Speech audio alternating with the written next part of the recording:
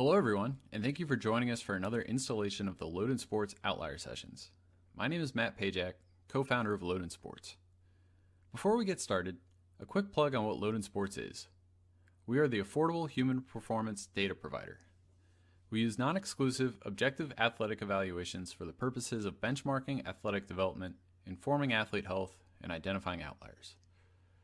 Our evaluations are non-sport, gender, skill level, or age specific.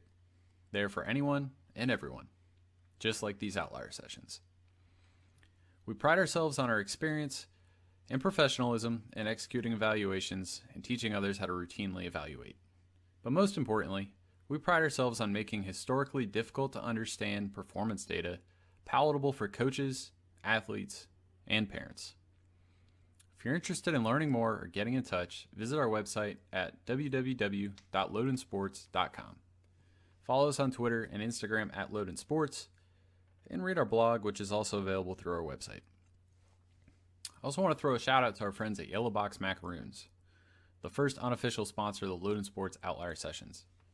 If you're a fan of sweet treats, their hand-curated coconut macaroons are a must.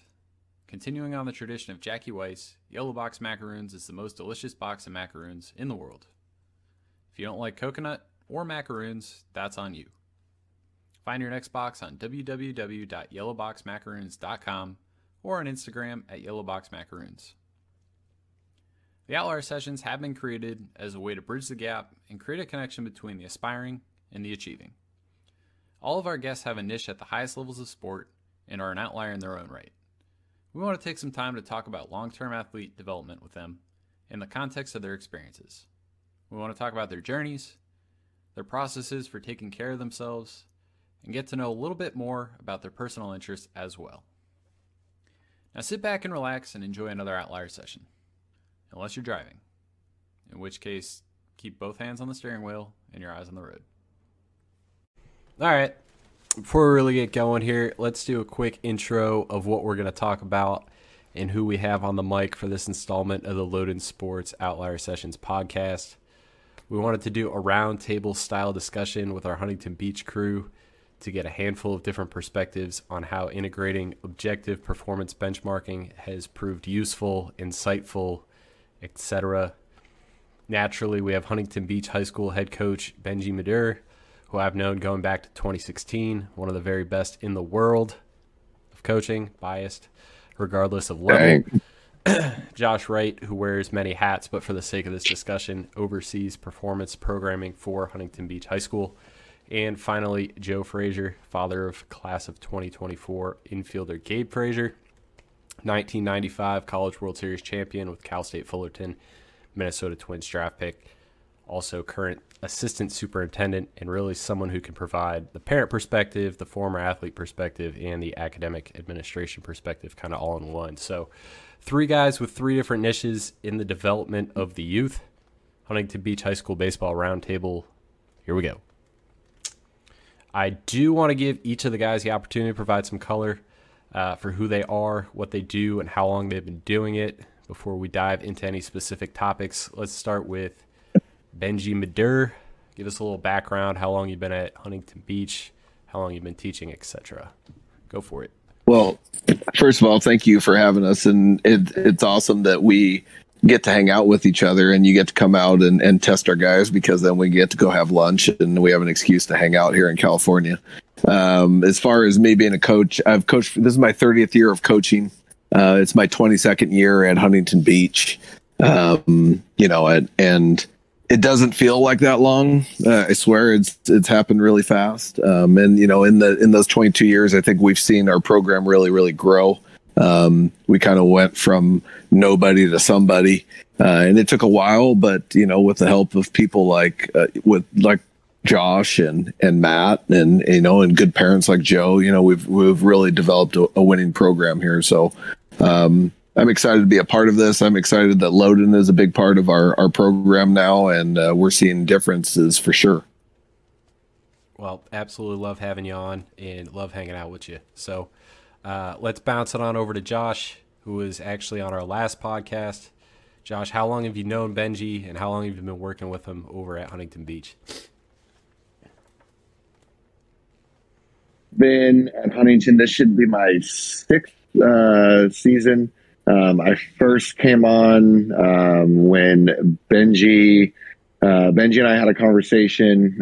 I think it was right after the 2016 season when I think you guys lost to Orange Lutheran. Sorry to bring that up.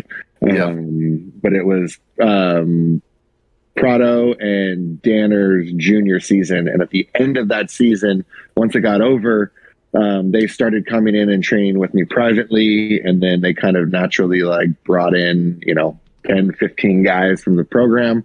And then Benji and I had a conversation about just me taking over everything at Huntington.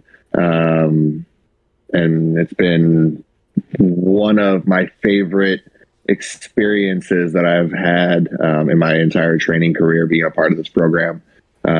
Just from the culture that he's built and me being able to kind of come in and continue the grittiness and the work ethic that is expected from them, and to be able to take them into the weight room and give them the tools to be able to go out and be coached by a guy like Benji. It's been a perfect match for me. Yeah, and knowing Benji and obviously knowing you both for a handful of years now, I mean, it's nothing's more natural. Peanut butter and jelly, Benji and Josh. Let's kick it on over to Joe. I ran down a couple different things on Joe. Joe, if you want to just give us a little bit of background, maybe playing background, kind of where you're at now. Also, fun fact, Yellow Box Macaroons, that's also Joe. I don't know if that's if I just, I don't even know what the word is for it. Is that your alias? I appreciate it. Yeah, that's my side slang, cooking, baking macaroons. So yeah, I just wanted to thank you for having me on. I feel like I'm in really good company, so I appreciate that. Yeah, my background is basically, being an athlete. I went to Cal State Fullerton to play baseball. I was hoping my NFL career was going to work out, but that didn't work so good. So I ended up in baseball, and was drafted by the Twins out of Cal State Fullerton. Played, I think, 5 years with the Twins. Had several injuries and didn't know what the heck I was going to do with my life. And so, I come from a long line of educators. And so I thought, I guess if you asked anybody that knew me in high school or college, if they said I was going to be in education, I'd tell you they're crazy. So, but I tried out the teaching. I really loved being around kids. It was exciting, entertaining, just keep you young. And then got into administration, assistant principal, and now I'm at Los Alamitos Unified School District as the assistant superintendent. So had a great career. Had fun playing baseball. It's the best part of my life. And I'm just stoked to be here. Yeah, and we're really excited to have you on. Obviously this roundtable's it's really packing a punch. I got to do my best to keep that fourth wheel inflated. Side note real quick, Yellow Box Macaroons are I'm not the biggest sweet eater. At my advanced age, I'm trying to still pretend I look like a 25-year-old, and I will gladly gain 15 pounds if I can taste those treats whenever Joe brings them into the gym for me. Unbiased plug. They are absolutely delicious. So I get nothing for saying that, except for some hunger pains in my stomach because I'm not eating anything right now. Well, I appreciate that, guys. Yeah, I appreciate being able to show all those things in my face. So thank you. All right. Let's not divert too far from the spirit of the traditional Outlier session as we get this thing going. We're going to start off with one of our signature LTAD related questions. There are little things we can do every day to bolster our emotional well-being. It's like a muscle, needs to be trained. This is something you can do every day. Benji, let's start with you, and then we'll do Josh, and then Joe, and then I'll hit it last. What are 3 things that you're grateful for today? Well, I'm grateful for my family. Obviously, that's the number one thing in my life. I'm a dad first. I coach baseball. It's not who I am. It's just what I do. And so my family is the first and foremost, and obviously my wife for being the incredible person she is. So very grateful for her. I'm grateful for my players. And I know I'm hard on them, and Josh alluded to that, and I hope they realize how grateful I am for their effort every day, and just how they go about their business. And the last thing I'm grateful for is just being able to show up to work at a great place. We live in Huntington Beach. The field's 3/4 of a mile from the ocean. We have an awesome stadium, an awesome surface. We have a great coaching staff. So everything about my baseball program, the proximity, just everything about it, I'm grateful for, and I really do see that every day, and I'm thankful for it. Crushed it. All right, Josh, what do you got? I'm going to piggyback off of Benji and definitely say I'm grateful for my wife and my family as well. I have three little boys, an 8-year-old, a 6-year-old, and a 3-year-old, and they are all diehard baseball fans. And, quite frankly, we chose to move to Huntington Beach 4 years ago with the intent that, my children would come through the program here, because I don't trust another program to develop my children the way that I would want them to be developed, both on the field and in life as humans. So that is definitely one thing I'm grateful for. Secondly, I am grateful Pearl Jam on Saturday, and knocking that off my bucket list. My wife and I are finally getting a date night, which is great. So we're going to go listen to Eddie Vedder crush it at the Forum. And then lastly, I am grateful for this 75-degree weather day today, where I can go outside and get some vitamin D and refocus myself, because it is about to be a very busy 9 months of an off season as soon as playoffs end here. And I'm going to need every bit of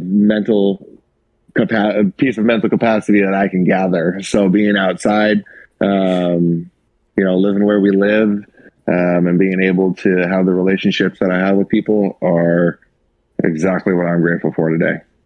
Well, knock on wood that we can delay the end of those playoffs as long as possible.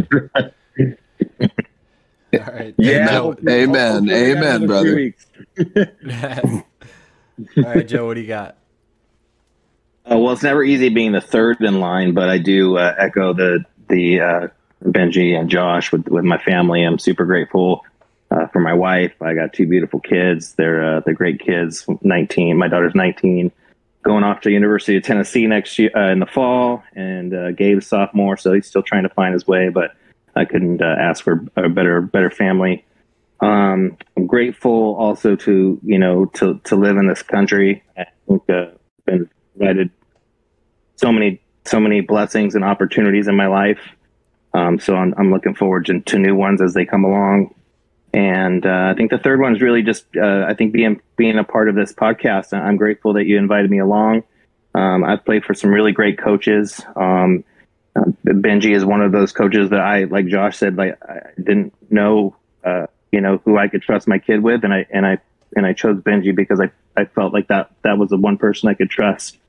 And being here with Josh, obviously, has so much knowledge in the area of strength and conditioning for the kids. Again, it goes back to when you've got your own kids, it's who can you put them with to make sure that you trust somebody, and in both of those guys, and really with you, Matt, just I think starting to tap into something that is going to be really helpful for coaches, strength and conditioning coaches, and parents as we move along. So I really appreciate the opportunity to be here. Well, toast to everybody on here. We're clinking water.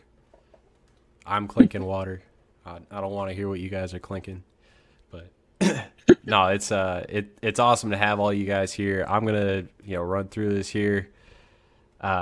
Number one for me is my wife. That's an everyday thing. So, but also that we were able to finally find a time that worked for all of us to have this discussion. I know that's kind of been trying to juggle 3 different schedules, with all the different things that you guys have going on.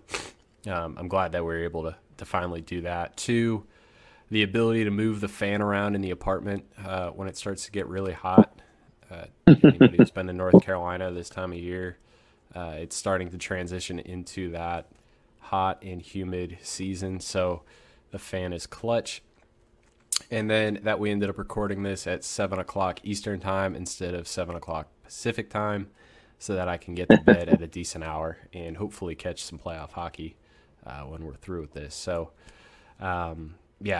definitely ecstatic to have all you guys on here, and let's get it rolling. So, transitioning a little bit here away from LTAD and emotional well-being, Loden Sports has been working with Huntington Beach High School for about a year now to provide athletic evaluations and insights into what the data means and how it can be used in a variety of different ways.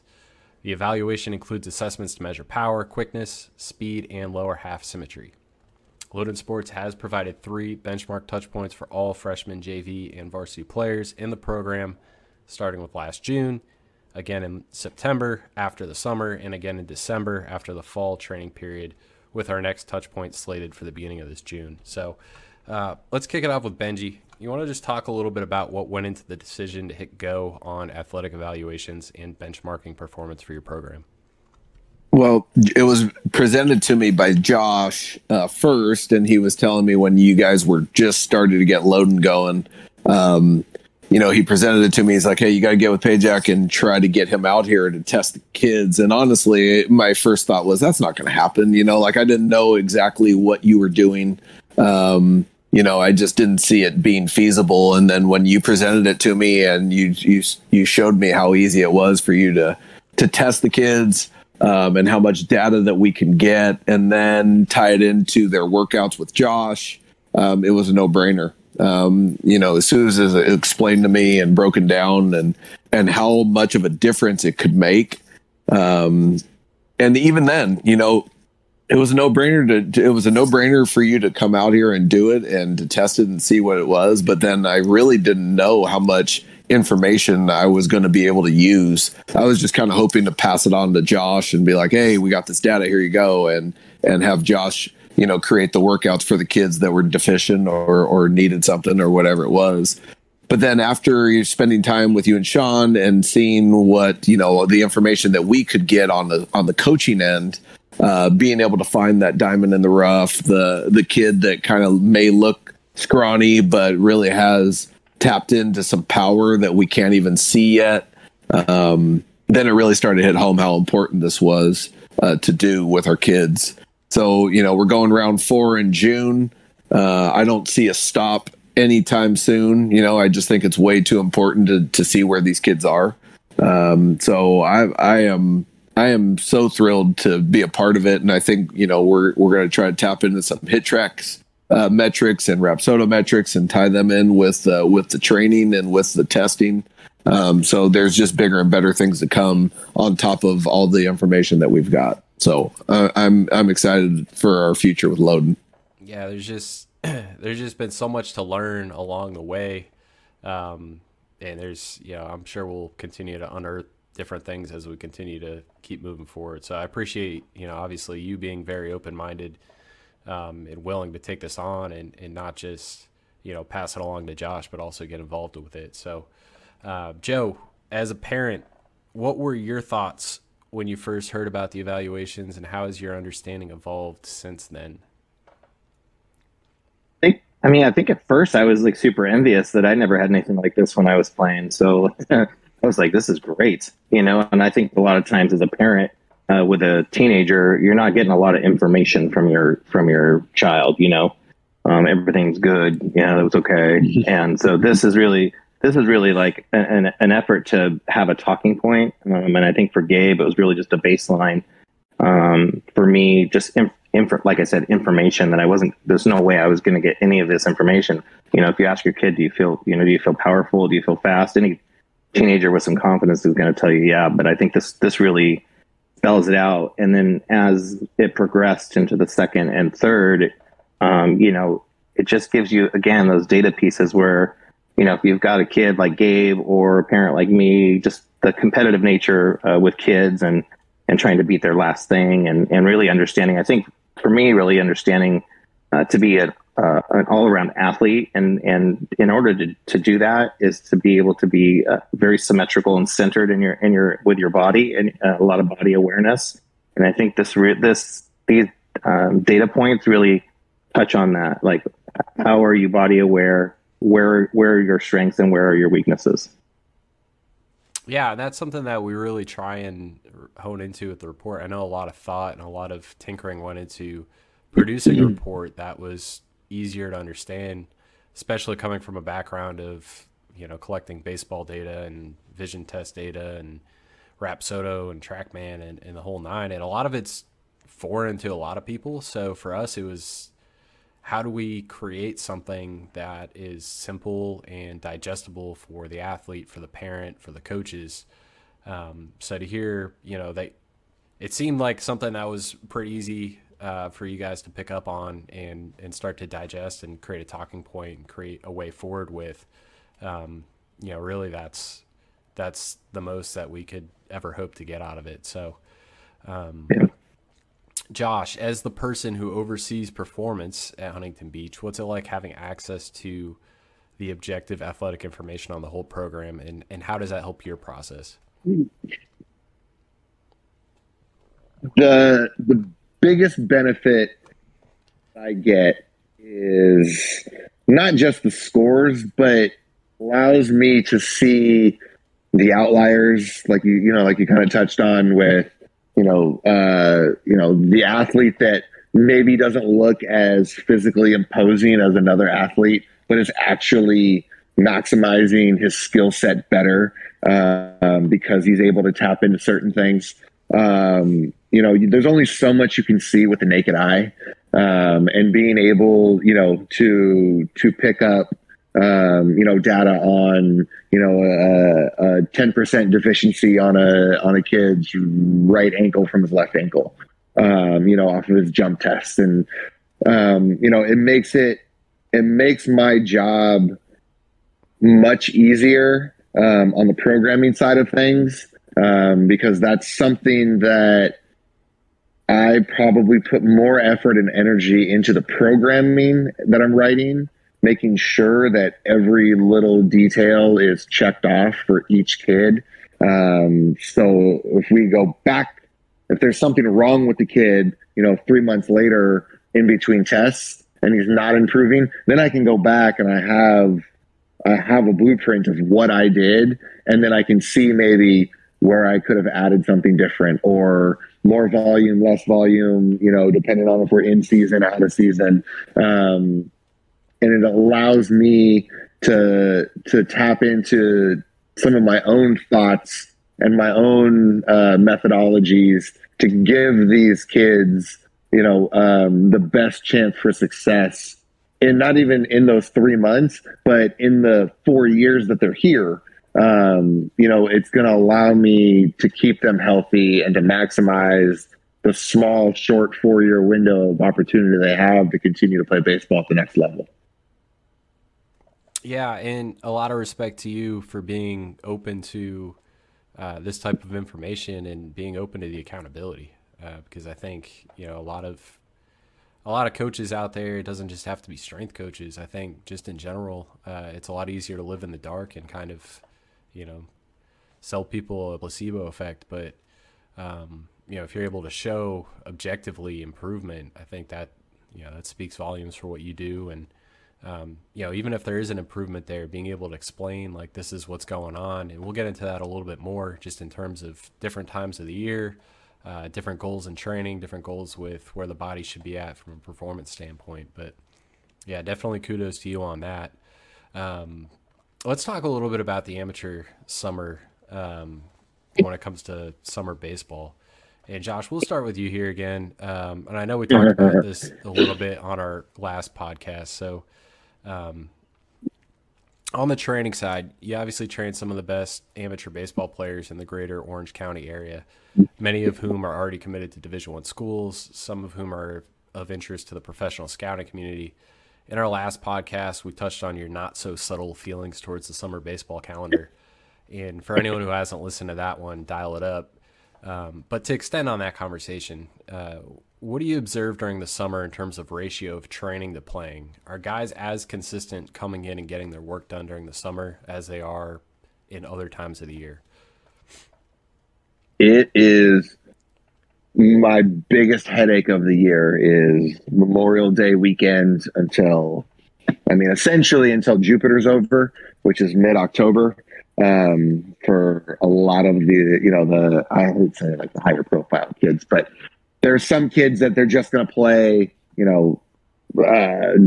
June, July, a little bit of August, and then when school starts, then they're just back into the school routine. And there's other kids that are going to play June, July, August, a couple of tournaments here and there in September, and then they go to Jupiter because that's the last kind of travel evaluation, for all the major league scouts.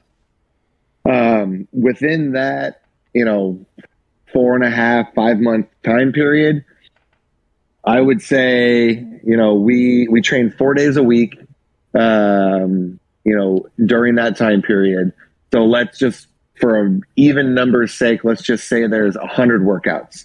I am lucky if those kids that go through that 5 month stretch are in the gym 30 to 40 times within that 5 month period.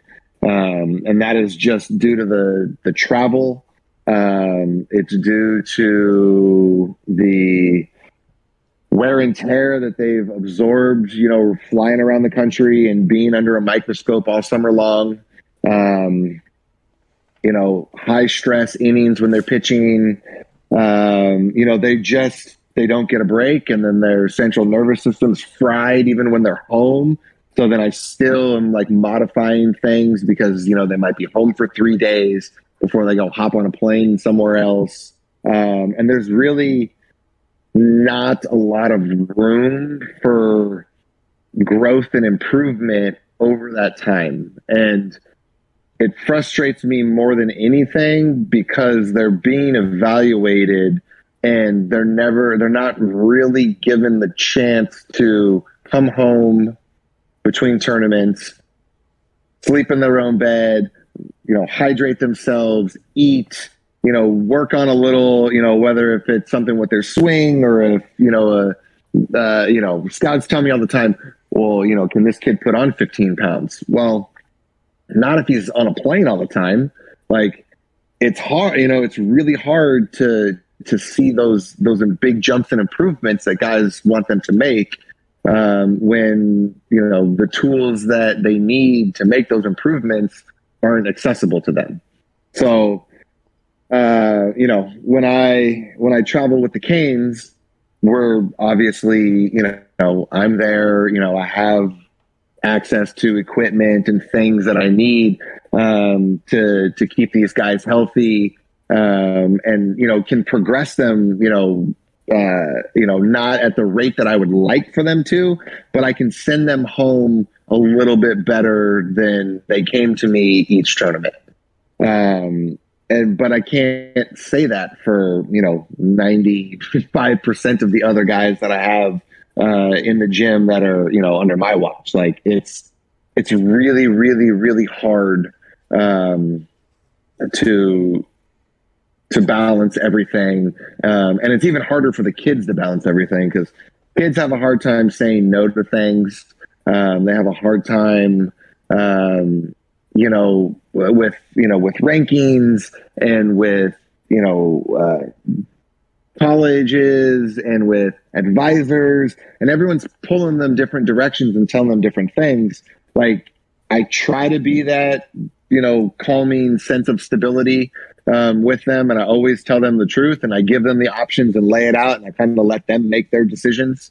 If they're going to go to something or not go to something, because I don't really have a problem being the bad guy If somebody's upset that they're not at a certain event, or if a travel ball coach is upset about something, because at the end of the day, my job is to make sure that they're healthy and to make sure that when they're being evaluated, they're at their best and able to just go out on the field and perform.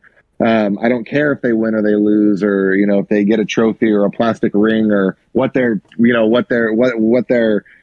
PG or PBR ranking. I don't care about any of that stuff, because my relationship is going to last 10, 15, 20 years with this kid, and I plan on taking care of that kid throughout his baseball journey and his process. So the instant gratification of things doesn't factor into my plans to develop and take care of that athlete.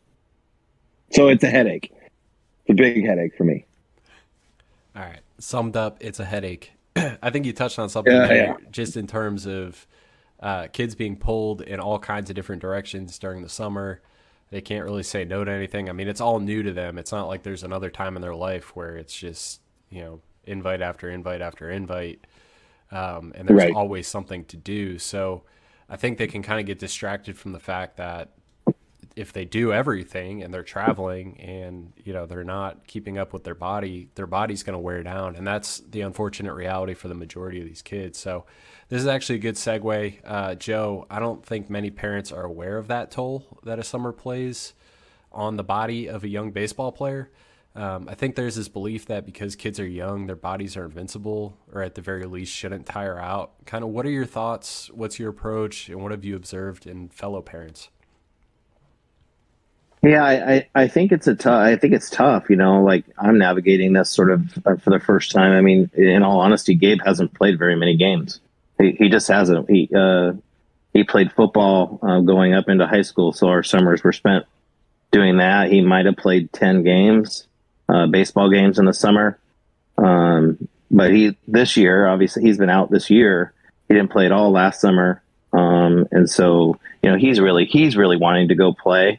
My personal thoughts as a parent is I think the kids, I don't think they need to be playing tournaments every weekend. I don't know of any, I still don't know of any collegiate or professional sport that plays 5 games in a weekend in a 3 days period. So we're not even doing that to pro athletes or collegiate athletes. And so I think it gets tricky for parents is, cause I think the word on the street is you got to go play these tournaments, because that's where you're going to get seen. And I think there's some truth to that. Gabe's never played done one PG showcase, and I'm not saying that those don't have values. He might do that this summer. So we're trying to just pick where he would be seen the most. And frankly, I don't think Gabe was ready to show, I think parents, there's a misconception of showing your kid all the time. And if they're not ready, some kids are ready. Some kids, by the time they're 12, are like men. I mean, there's freshmen on the campuses that are bigger than me. It's incredible, and they should go show because they have that ability. And there's other kids that just developmentally aren't quite there yet. And I think that parents that have those kids really need to be cautious of playing too much, showing too much, and really getting away from what Josh was saying, like being an athlete, developing your strength, understanding your body. I think though getting faster. So like all of those things, taking ground balls, hitting, like you don't always have to be in a game. If you're a shortstop, you could go a whole weekend and not get one ground ball.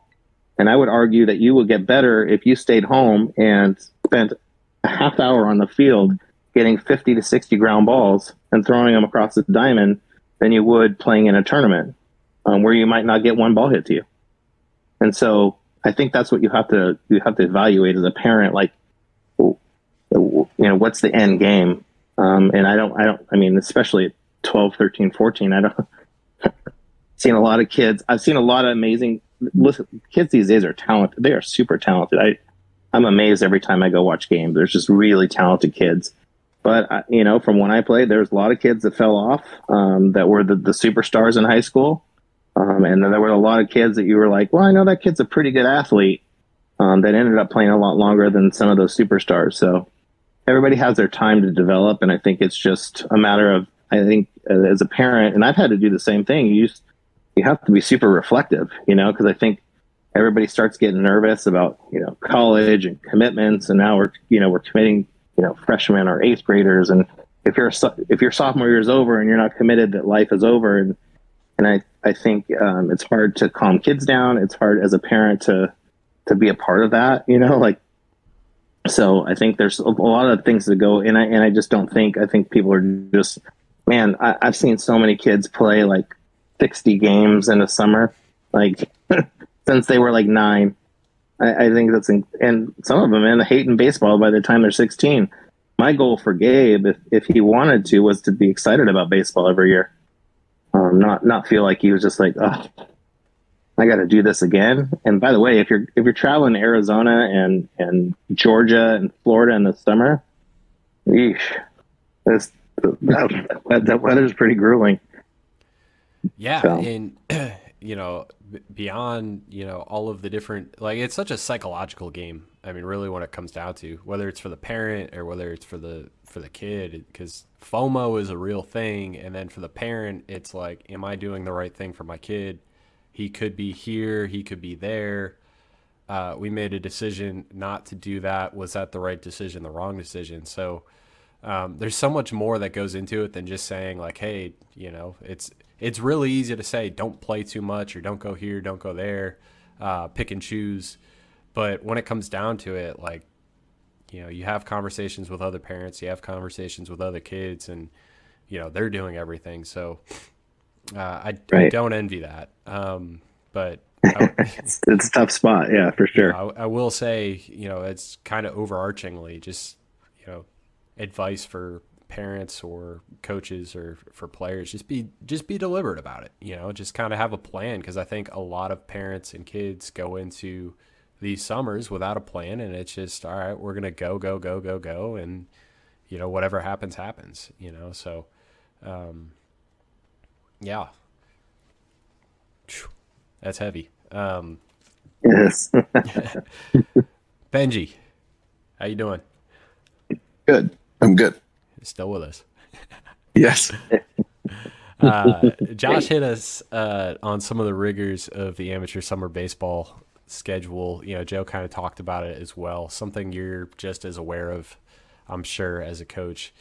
Let's talk a little bit about the Loden data from the June touch point last year to September, so kind of encompassing the summer. What did you expect to see from the data in September, and then kind of what did you see over that 3-month summer window? I expected to see the guys who Josh is referring to and Joe's referring to that are traveling and playing in everything that they possibly could play in, and eating like crap and not really training and making it to half of their trainings throughout the summer. I expected them to have the numbers that they got in September. I expected their numbers to be crappy. I expected their explosiveness to be down. I expected their legs to be tired. And it was exactly what we thought, because there's so much emphasis on playing, play, go to this, go to that. And, I remember being back in high school, and I played football and baseball, and my summers were, summer league baseball. We played, maybe 15 games, but no one was really playing anything else. There wasn't any PG or PBRs, showcases or anything like that going on. And so we just stayed home and we played games as a team, and we worked out, and we didn't burn out, and we were pretty strong as a team. And we didn't have, there was no one on my high school team that had Tommy John. There wasn't anyone that had labral tears. There wasn't anyone that, that were major injuries. And I think it's because we didn't overplay. That was back in the day when you could only practice during 6-period baseball. I'm dating myself right now. I'm so freaking old. But like 6-period baseball, that's all you could do. We had 50 minutes, 50. And that was from the time of warming up and practicing and getting on the field. And as soon as the bell rang, hey, we were done. So you inter-squatted for an inning. You may have taken a couple ground balls, or whatever. It was just whatever the coach could get in. And then when the season officially started, that's when we could go. But we were all healthy. We were all healthy. And maybe we didn't have the game sense that some of these kids have who have played 100 games in the offseason. But I guess that doesn't really matter if you can't get on the field because you're injured, because your shoulder's sore, because you threw freaking 90 meaningless innings, in the offseason. So, to answer your question, the data was spot on what we thought. We thought the guys that played too much were going to score low. But then there were some surprises. The guys who really worked out hard, some of them who worked out the right way, the correct way, they scored really high. The kids who, try to show off how much they could bench, and they're squatting with big heavy chains on both sides of the dumbbell and or on the bar, and doing everything with the terrible form that they show on Instagram, and they just want to show that they're working out hard instead of doing things correctly. They were deficient. They were too strong in one area. They weren't balanced. They were really, really high percentages of like overloading one side of their body instead of being symmetrical. And so that was a little bit of a surprise, but now I know what to look for, and being educated by you, Matt, and with Josh. I think the numbers are going to start to even out because I think our kids are educated on it. They've been brought in and educated by Matt and by Sean. And then with Josh working with them, they understand symmetry now. So I'm expecting in this next score in June, we're going to see more mobility. We're going to see more symmetry. And that's what I'm looking forward to seeing these numbers. Yeah, we're pretty stoked to get back out there because it'll be a 6-month window on that one, going back to December. So, a lot can happen in 6 months, especially for a developing high school kid. But let's kind of jump to that next window, right? So we talked about June to September. That's the summer. The fall is kind of Josh's time to shine as training takes center stage for the Huntington Beach program. So, Benji, on a high level, were the trends in the data different from the June to September window versus the September to December window, where there was a higher focus on training as opposed to playing? Of course. And it was great to see. There were a lot of kids who came in September and they had some, tendonitis in their knees. They had, their ankles were shot, especially, some of the catchers and some of the outfielders, or even the infielders, they're just on their feet and they're really not focused. They weren't really focused throughout the summer on their training. And then after September, and we brought in all the outliers who were just, at risk of injury, and we educated them on what they should be doing. The numbers in December improved. I mean, there's always going to be outliers, and there's always going to be the kids who that do their own thing and that they don't quite believe in the science or the data, and they're gonna get their dumbbells and they're gonna curl, or they're gonna squat heavy, and they're gonna show off on how much they could do one rep with 250 pounds on their back. But they're the kids who believe in it, and that's the majority of our kids in our program. And it showed in their numbers. It showed in the data. And so I think it really hit home for a lot of them when we brought in, what was the major leaguer who came in and spoke, or he talked on that Zoom? Brandon Donovan. Brandon Donovan, who made his major league debut last week or 2 weeks ago. Yep. And it was awesome for them to hear him say, talk about his workouts, and he wasn't interested in pushing a lot of weight. He was more concerned about his agility and mobility and ankle mobility and hip flexibility. And that's what Josh is all about. And so when he was talking, I was just kind of looking around the room, mostly at the kids who don't go to Josh, and be like, well, we got a major leaguer talking about this, and he's talking about the importance of it.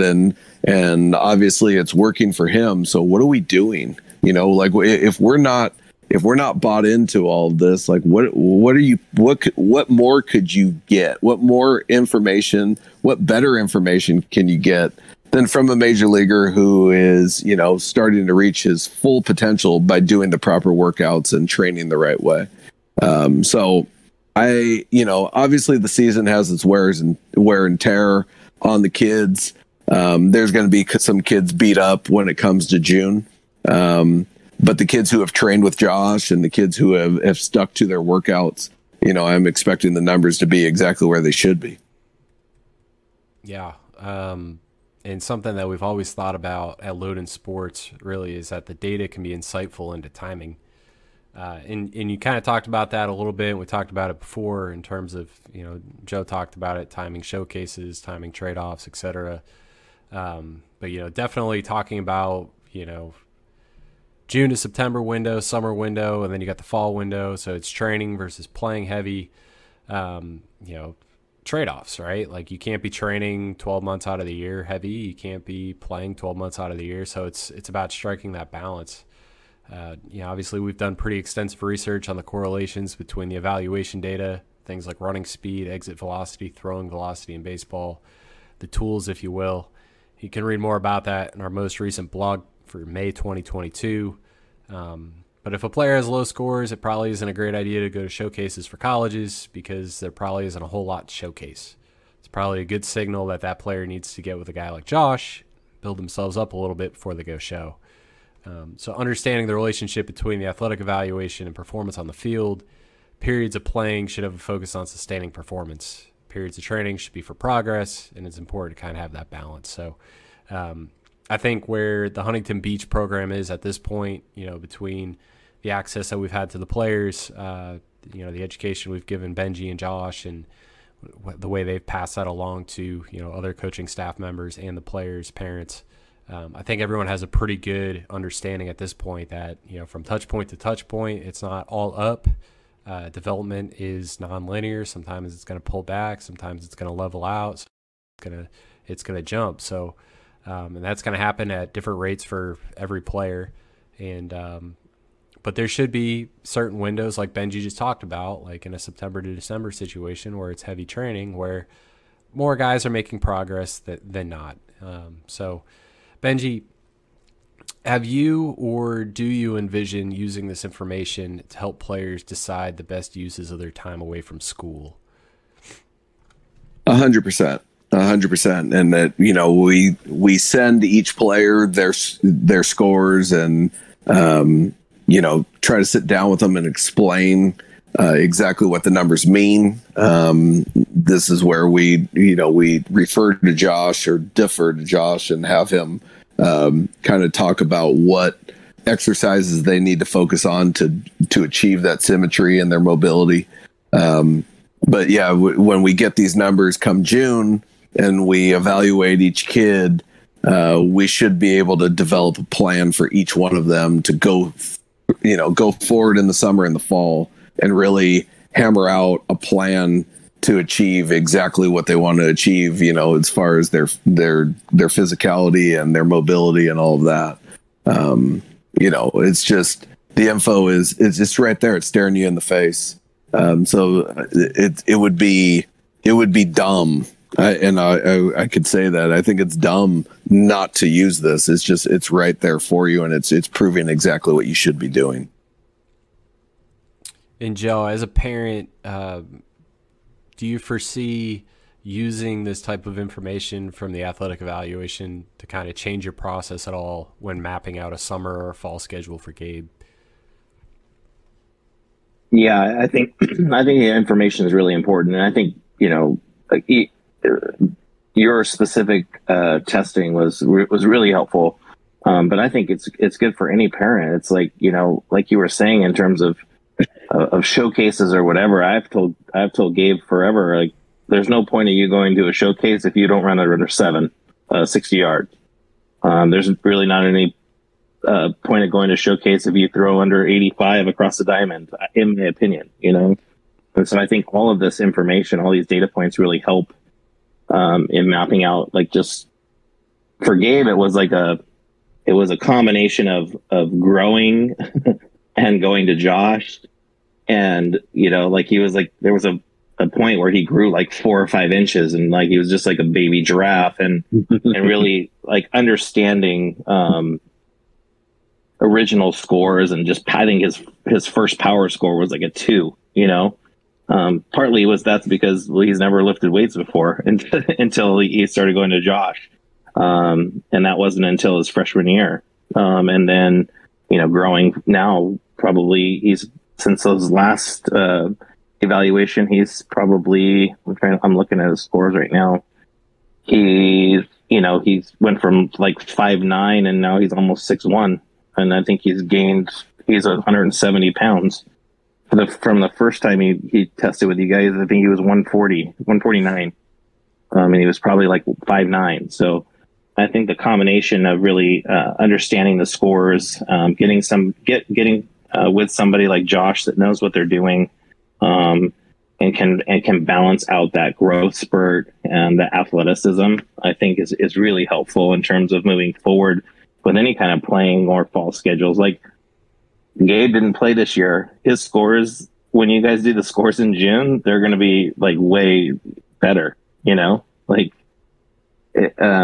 I think some of the metrics that you have here, we're even able to replicate outside of your testing, so looking at like 10-yard splits or 30-yard splits, we can replicate those things, maybe not with the exact accuracy that you have, but that get close, that he can know, where he's at. So I think all of this information is super important. Yeah. And I think you bring up a good point there in terms of, him being injured this spring and really having extra time to get after it. We've kind of beat this one over the head multiple times on this roundtable, but just, a lot of kids just going, playing all summer long. I mean, you think about like some of these college guys, and I'm going to call out Arkansas here. They've been for a number of years, and going back to Andrew Benintendi and Hessen Kierstad and a handful of those guys, like they didn't go play in the summer, and as much as I love the Cape Cod Baseball League, and as much as I love, the collegiate national team and those opportunities for those players, like, the Division I college baseball season is all fall long, and then it starts in February and it goes, all the way into the summer, depending on how far some of these teams go. And, for some of those guys, it really paid off for them to not play that summer and just go lift and, take care of their body and use that window to train. And again, it really paid off in the draft. So, it's a small parallel to what you're talking about, Joe, with Gabe, where, he didn't have the opportunity to play this spring, but, that's a very real thing. If you play, 12 months out of the year nonstop, you're missing out on windows to train, and those windows are huge. So, player health. Yeah, I agree. Go ahead. Yeah, I think even going back to, he didn't play last summer because he had broke his wrist. And just looking at his scores, he went to Josh, he got tested in June, and then back in September, in a time where he hadn't played actual games. He just worked out, worked on his speed, worked on his strength and conditioning, worked on taking ground balls, et cetera, et cetera. And he was able to make huge gains in that small amount of time. And where maybe some of the other kids, like Benji was saying, they were playing, and didn't commit to the strength and conditioning and body awareness that Gabe was able to do by not playing. Right. And I do remember looking at it in June, and it was, 1 or 2 kids out of the entire group that did have a significant gain, and Gabe was one of those. And I also don't want to discount the, dozens and dozens of kids that, in that mix that were able to sustain some level of performance. It was probably because they didn't play nearly as much as, a handful of the kids did. But, there's a mix. And, obviously for Gabe to be able to take advantage of that window, even when you're injured, there's always things you can be doing. And, there's no better time to train your athleticism than, when you're going through your growing season of life as a teenager and in high school. So, yeah. Yeah, and that might not, and for Gabe, it might not equate to being a better baseball player, but he's definitely more athletic than he was when you first tested him. Yeah, and that's the big thing that we push, regardless of whether it's baseball or whatever sport it may be, is just trying to be the best athlete that you can, because ultimately one day we all reach our physical maturity, and at that point you kind of are what you are, and any gains that you make in speed or power or quickness or anything like that, it's very incremental once you're a full-grown adult. So, for all the parents out there that are listening to this, or coaches out there that are listening to this, for kids that are growing, that's the time to train speed. That's the time to train quickness and twitch and all of those things that will ultimately form and kind of cement themselves as the athlete reaches physical maturity. So let's go ahead. I want to just follow up on that real quick. So 2 things. One is I've learned over the last 10 years, probably, that playing more baseball is not the way to get better at playing baseball.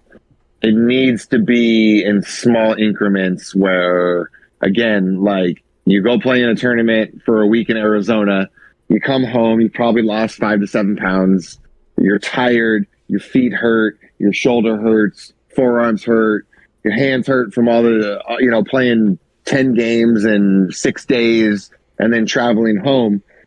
What good does it do to go out, 4 days later and play in, the Firecracker Classic, at your local park for your home travel team, not your national team or wherever you get on a plane and fly around the country for? It doesn't do you any good. You're being evaluated and you're not the best version of yourself. Right. So more is not better. Right. And that's where I want people to understand that it is okay to say no to things. You don't need to play on 4 different teams because, you grew up with some of these kids and, your friends or, your buddy's dad's the coach, or, your private pitching guy is, running travel ball games, 9 months out of the year. And, he's telling you he can get you into this college or that college and stuff. Like, you're never going to maximize your potential if you run yourself into the ground on a daily or weekly basis. Right. That's the first thing. The second thing is going back to, Gabe being 5'9" and now he's 6'1". Well, that baby giraffe comment is so true with kids, between, I'd say early puberty is at, probably 12 for some kids. And some of the kids, some guys are late bloomers and don't hit it until 15, 16, sometimes 17, before the man stuff really starts happening to them. When you grow I want to say it's every quarter inch you grow. It could be half. I'll have to double check my research here. But for every, we'll call it every quarter inch. Every quarter inch you grow, it takes your nervous system 2 weeks to rewire itself for you to be a functional, for you to operate, functionally like you have been. Right. So you got a kid that has grown 3 inches over the summer.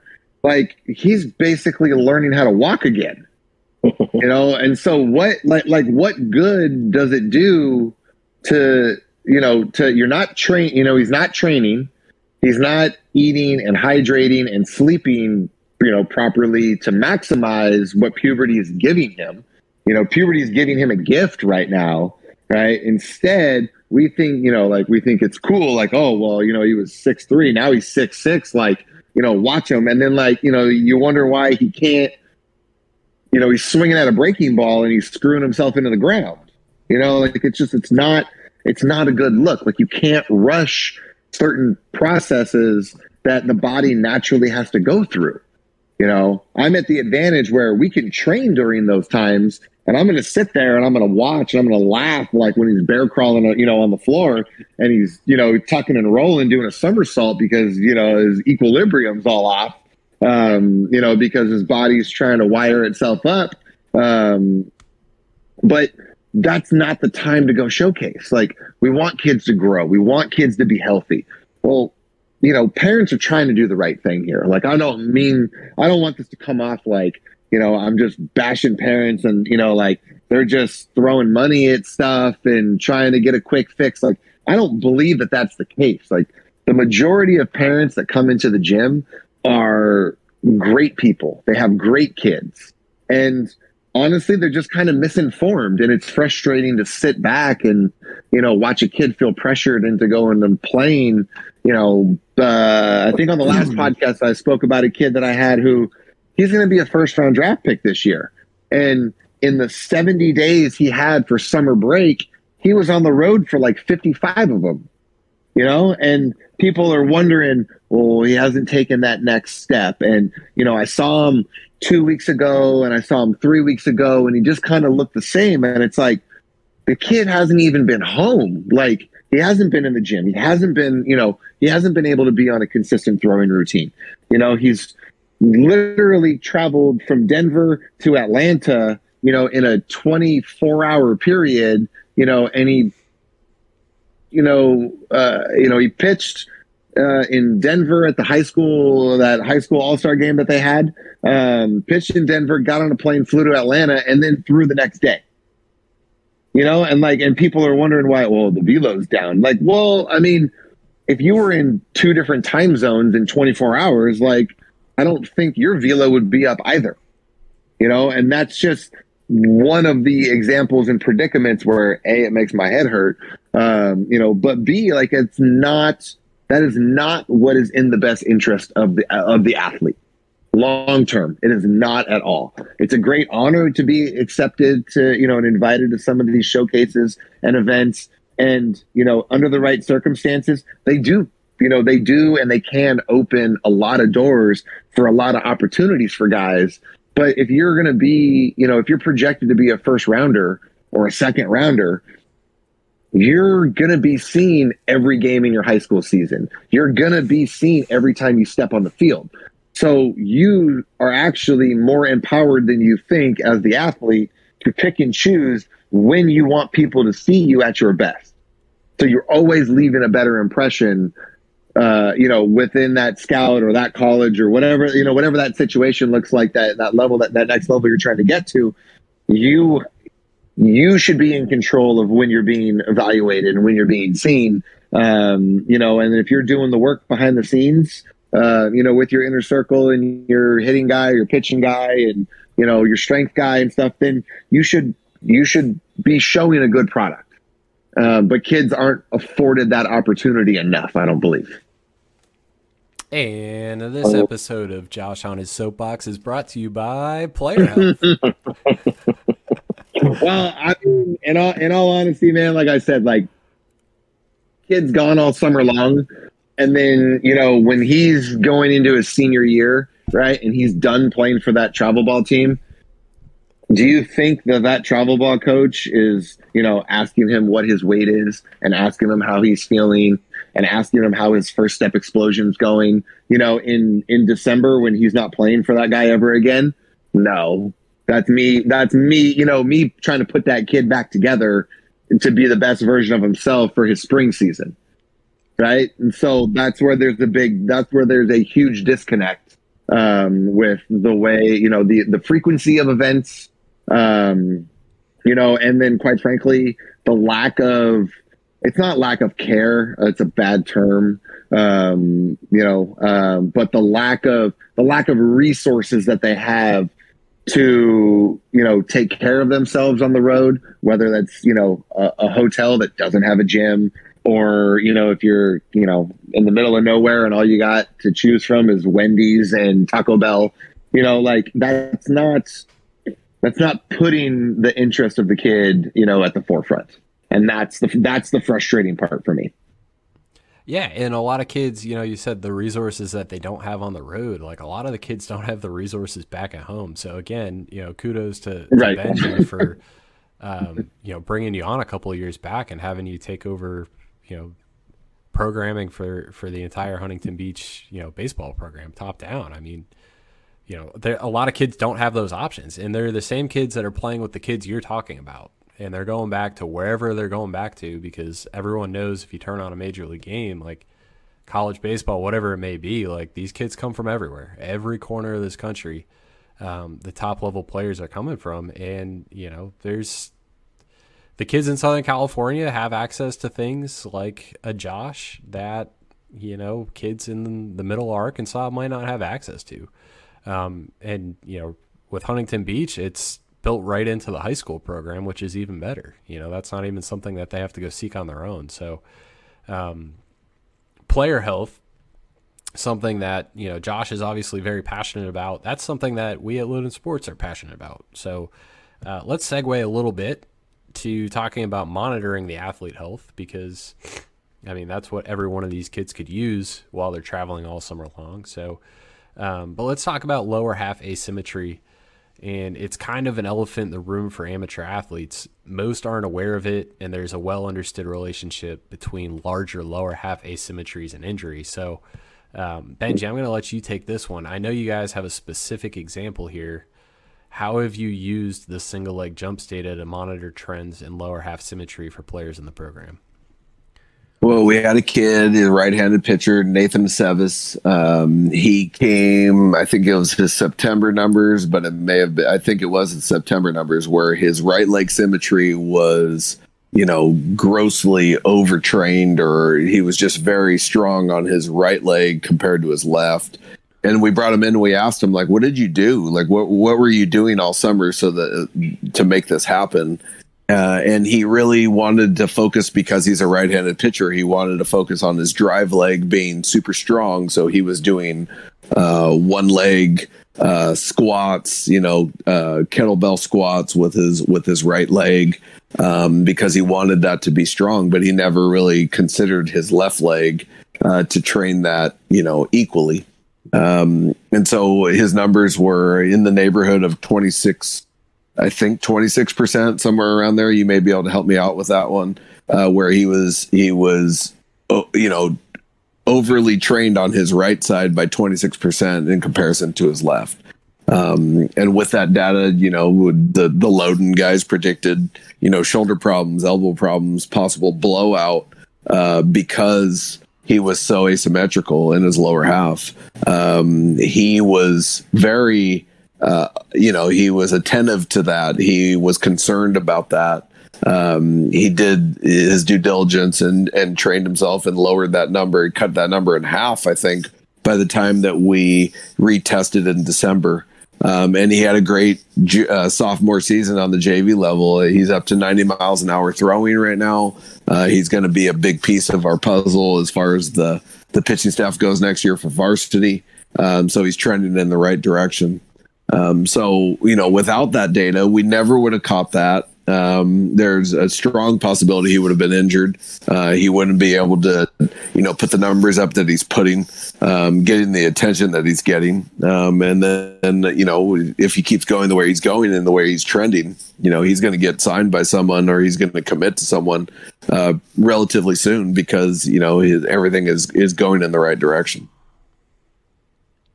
Yeah, and it's crazy to think about, but when you're a high school kid, there are things that seem like, oh, I can do this, and then you go try it and you go do it, and there's no one there to stop you, and it might make sense, but then when you take a step back and someone kind of talks you through it, like, oh, maybe this doesn't make sense, because maybe I don't just need a really strong drive leg, but I need really good brakes to stop the car too. And I think that's, the perfect metaphor for pitching, or the perfect metaphor for hitting too. It's load into that back leg, and then you need a strong stopper to be able to stop the force and transfer that through the kinetic chain, obviously, and produce your power. So, that's largely the importance of the lower half symmetry. And again, it's a little naive, but at the end of the day, like, it's not ridiculous for someone who's 16 or 17 years old to not think about that stopper leg. And I'm going to flip this one over to Joe. Obviously, you talked about it before, dreams of playing in the NFL, and Gabe playing football. Did you previously consider the relationship between the right and the left leg, lower half symmetry, and now having access to this information regularly for your son, is that helpful? I think I've always tried to train, like when I trained, I always tried to train as evenly as possible, just knowing that I would be, for me, I was more right side dominant than left side, but I don't think I was ever tested for that. I think I just always kind of felt that way. I think this information for Gabe was really important because, I think our concentration has always just been for him to hit, so defensively throwing, all of that stuff has been relatively new in terms of putting a fair amount of work into it. But, knowing that he hits left-handed, so he's pushing off his left leg, and he throws right-handed. So, I think we overly trained. And like I said before, Josh, he never really, we didn't lift, it was just go surf, and you can do some push-ups if you want, or pull-ups or whatever. But we never really, he didn't lift weights. And so I think for this information really kind of shine a light, like, whoa, you're kind of out of whack, buddy. We got to and so I think for a parent, it offers information for you to be a lot more intentional about what you're trying to do to achieve, that balance and overall symmetry. Oh, that's awesome. I'm sure the surfing aspect, believe it or not, probably helps in trying to keep that, as balanced as possible, not to overuse the word balance here, but I don't think you can overuse the word balance. Yeah. I started asking him which foot he puts more pressure on when he's fishing, because he seems to do that all this summer as well. Yeah, I think. Yeah, go ahead. If you don't mind me jumping in, I will say that one of my pitchers made it to the big leagues, Colin Ballister, in 2004, and he was an avid surfer, and he would surf after he pitched, or he would surf the next morning, and that was his recovery. And I know we're in Huntington Beach, and we know this goes out throughout the whole country, and not everyone can surf, but my goodness, man, the ocean is a great place to heal. And that's why we do our beach workouts and do all of that stuff. So can't say enough about the surfing and swimming aspect that we use here at Huntington. Yeah, and the sand, using the beach, the kind of the stability elements of training in sand. I know you guys tap into that as well. Definitely being resourceful, being out there on the coast. I love the word resourceful. Is there a Z in resource? I've heard you say that a couple times now. Resourceful. Resourceful. I've got a zest for life. You just gotta throw Z's in there where you can. Might start calling you a Zenji. Talking about finding peace in the ocean, finding healing in the ocean. Oh man. All right. Let's talk about competition and accountability. Both amongst peers and for the athlete with themselves. Benji, have you used this information to create competition within the program? Or maybe if not competition, can you speak on how having this objective information create accountability within the group?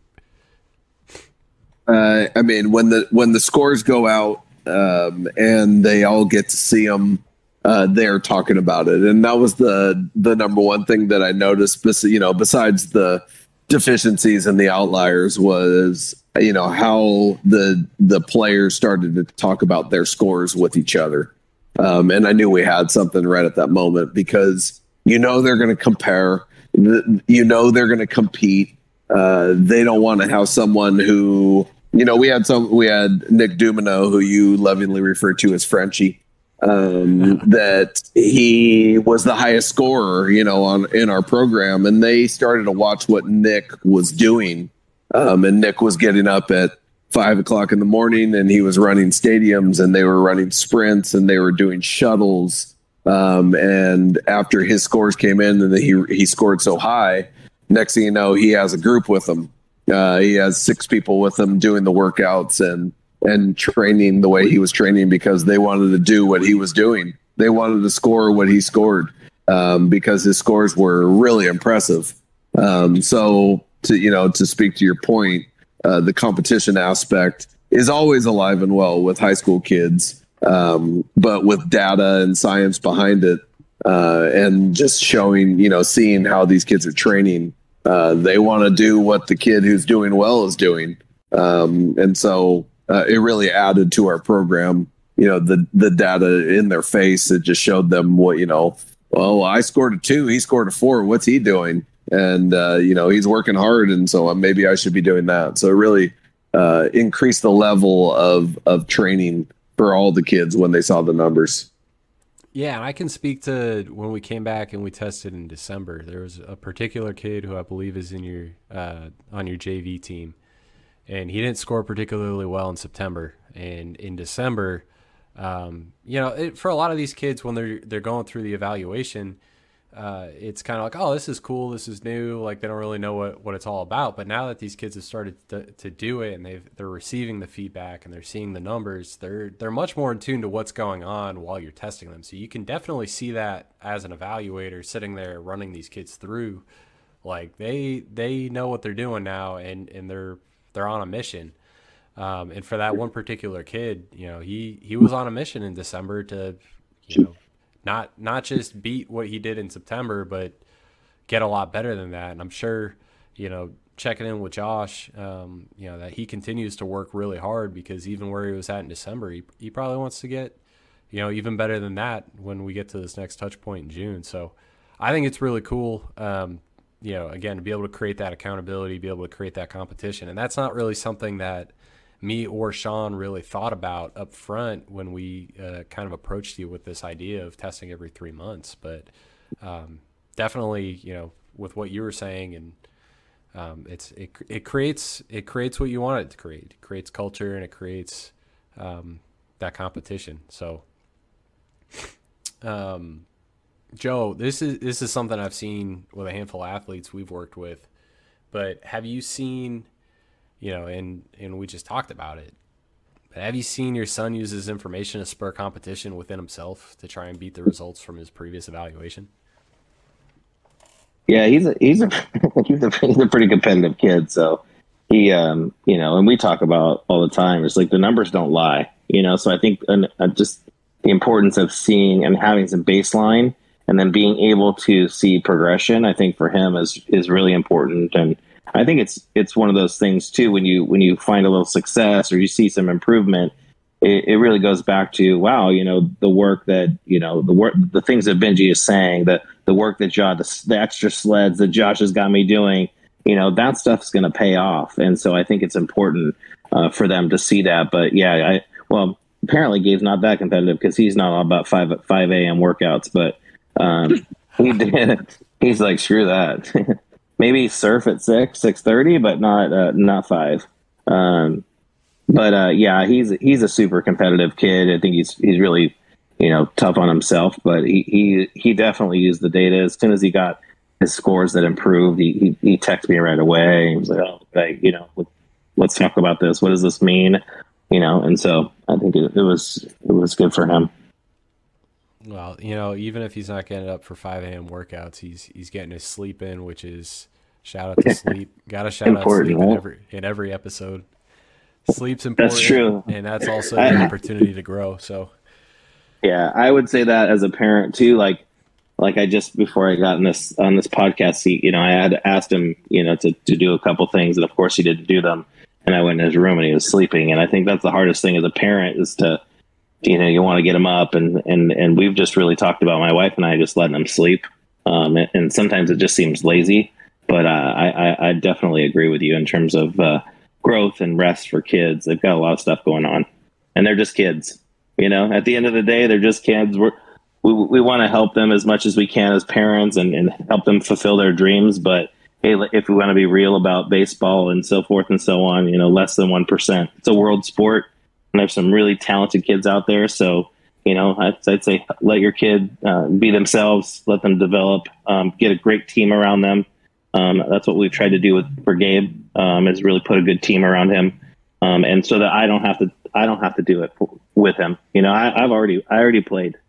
So I want Gabe to have his own experience, separate from mine. That's awesome. So, let Gabe sleep. Start the hashtag up. Yep. He's probably still sleeping right now. I'm gonna wake him up when I get off this, though. Yeah. Well, I only got a few last questions here for you, and then I'll let you go wake Gabe up, and let Benji and Josh get on with their days. But let's hit Benji and Josh here, just real quick. And having access to the objective athletic information on the program, Did you learn anything about any of your players that surprised you? Maybe something that didn't match the eye test? For me, there's a particular kid named Matt Heidel. He was a freshman. And if you saw this kid, you would think he's just this little skinny, scrawny left-hander. You know, you kind of start to dream on him a little bit. You're like, he's going to be a little summer lefty pitcher or whatever. But then seeing his scores and seeing how he can explode, that caught my eye. And then I started to research him a little bit. I started to dive deep into what he does. And then I heard he can hit a golf ball 320 yards. He can absolutely mash a baseball. And he did that at the freshman level this year. And there's no way anyone would have been able to discover that or see that without the numbers. And all of a sudden he's higher up on our list. You know, he's someone we got to keep an eye on. He's someone that we want to develop. He's someone that, you know, that we know, you know, come his junior year, he's twitchy. He has some power that is hidden, you know, he's sneaky. And that wouldn't have happened if I didn't see those numbers. There's a couple other kids that, you know, are wiry strong that came up. We're like, wow, that's a surprise.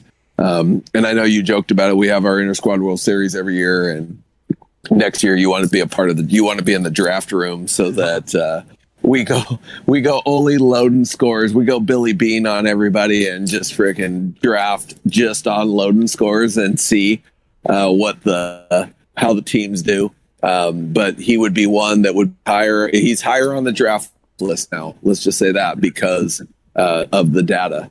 So it's exciting. It's exciting to see this stuff. Like, I can nerd out on it totally. It's very telling. Everything is very telling with it.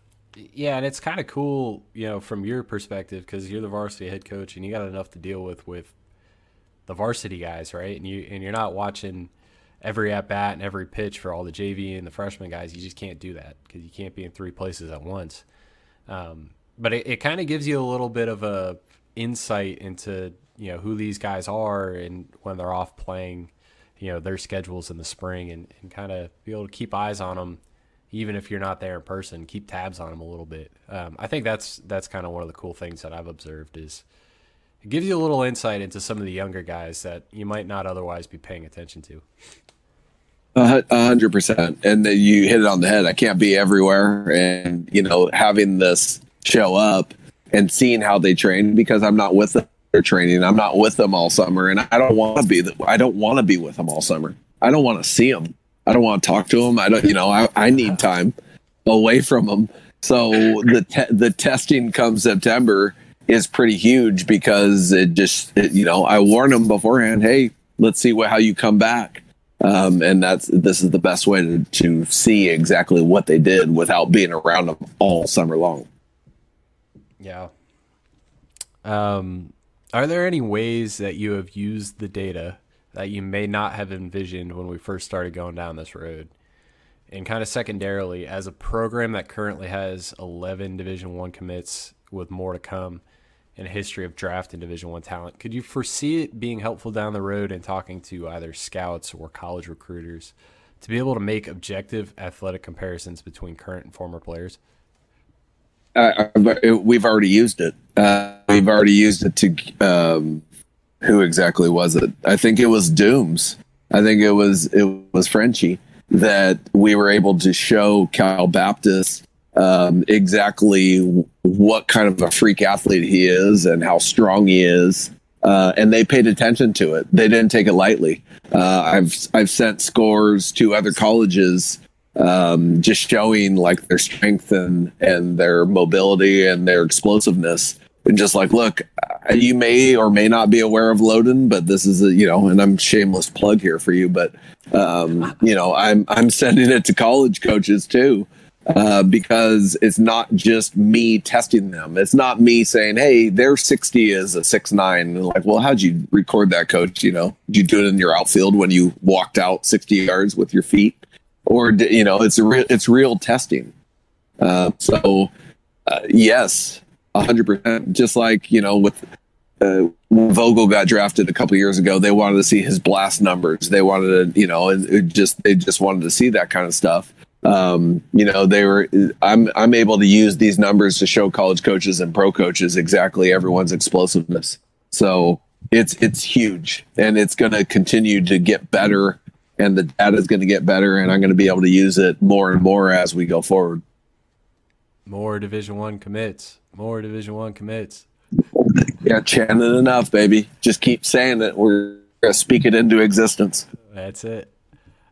Joe, kind of in a similar vein, we're over here talking about creating history with players in the program and like 3 or 4 touch points per year over year, and kind of where Gabe enters this whole equation. Obviously he's not a junior or senior where he's exiting the program. Like, how valuable will that ultimately end up being to be able to see kind of a roadmap of his athletic development through the evaluation history? And is that going to be kind of cool to watch it change alongside the work he's putting in? Yeah, I think for us as parents, it's really just an added bonus to being a part of the Huntington Beach program, part of being with Josh and the work that he does with kids. I think obviously I'm probably one of Gabe's biggest fans. I think I'm one of his biggest critics as well. But as a parent, I knew he hadn't matured as soon as some of the other kids, and I knew. He was athletic enough to get by, especially only playing baseball 5 months out of the year, where a lot of kids were playing year round. And he's got a lot of work to do. But even just in these small periods of time now, from his freshman to sophomore year, his hard work. I mean, he's doing the work. I'm not doing the work. I'm just surrounding him with that team that we talked about. But I'm excited for him to see where he ends. And you know what? You tell people to play the game as long as you can. It's fun. I miss it every day, but then I try to enjoy it now from the parent perspective and navigating that. And I don't have the answers. I feel like I screwed my daughter up really good in soccer, so I was able to learn a little bit with her, and obviously I know a lot more about baseball than soccer, but. Just trying to. I think if we as parents can maybe stay out of the way a little bit as much as we can. It's hard. I know it's really hard. I think Benji and Josh both know that as parents. But we're excited for him. We're excited to see 4 years of progress for him, and that's what it's about. How do you wake up every day and get better than what you were the day before? So, yeah. Well, guys, this has been awesome. This is all I have for you. Obviously appreciate all 3 of you guys hopping on here. Can't thank you enough for taking the time, and can't thank you enough for, obviously sharing your experiences and, learning and growing alongside us as we provide this for the athletes at Huntington Beach High School. So best of luck to the Huntington Beach Oilers program as they prepare for the CIF Southern Section playoffs starting next week. That might be a little bit outdated when this comes out, but go Beach. And definitely look forward to seeing you all out west in June. Can't wait, man. Can't wait. We'll go to Mario's and we'll sit in that dark little bar area, and we're going to have some chips and salsa, and Josh is going to ask for a Moscow Mule at a Mexican restaurant, and we're going to make fun of him, and it's all great. That will do it for this episode of the Loden Sports Outlier Sessions. Thank you for tuning in, and we look forward to continuing to bring you the brightest and most engaging guests from within the Loden Sports Network. To stay on top of what or who is coming next, follow us on Twitter and Instagram at Loden Sports. Whether you enjoyed this episode on YouTube or Apple Podcasts, please like, comment, and subscribe. We'd love to hear from you. We'll see you next time.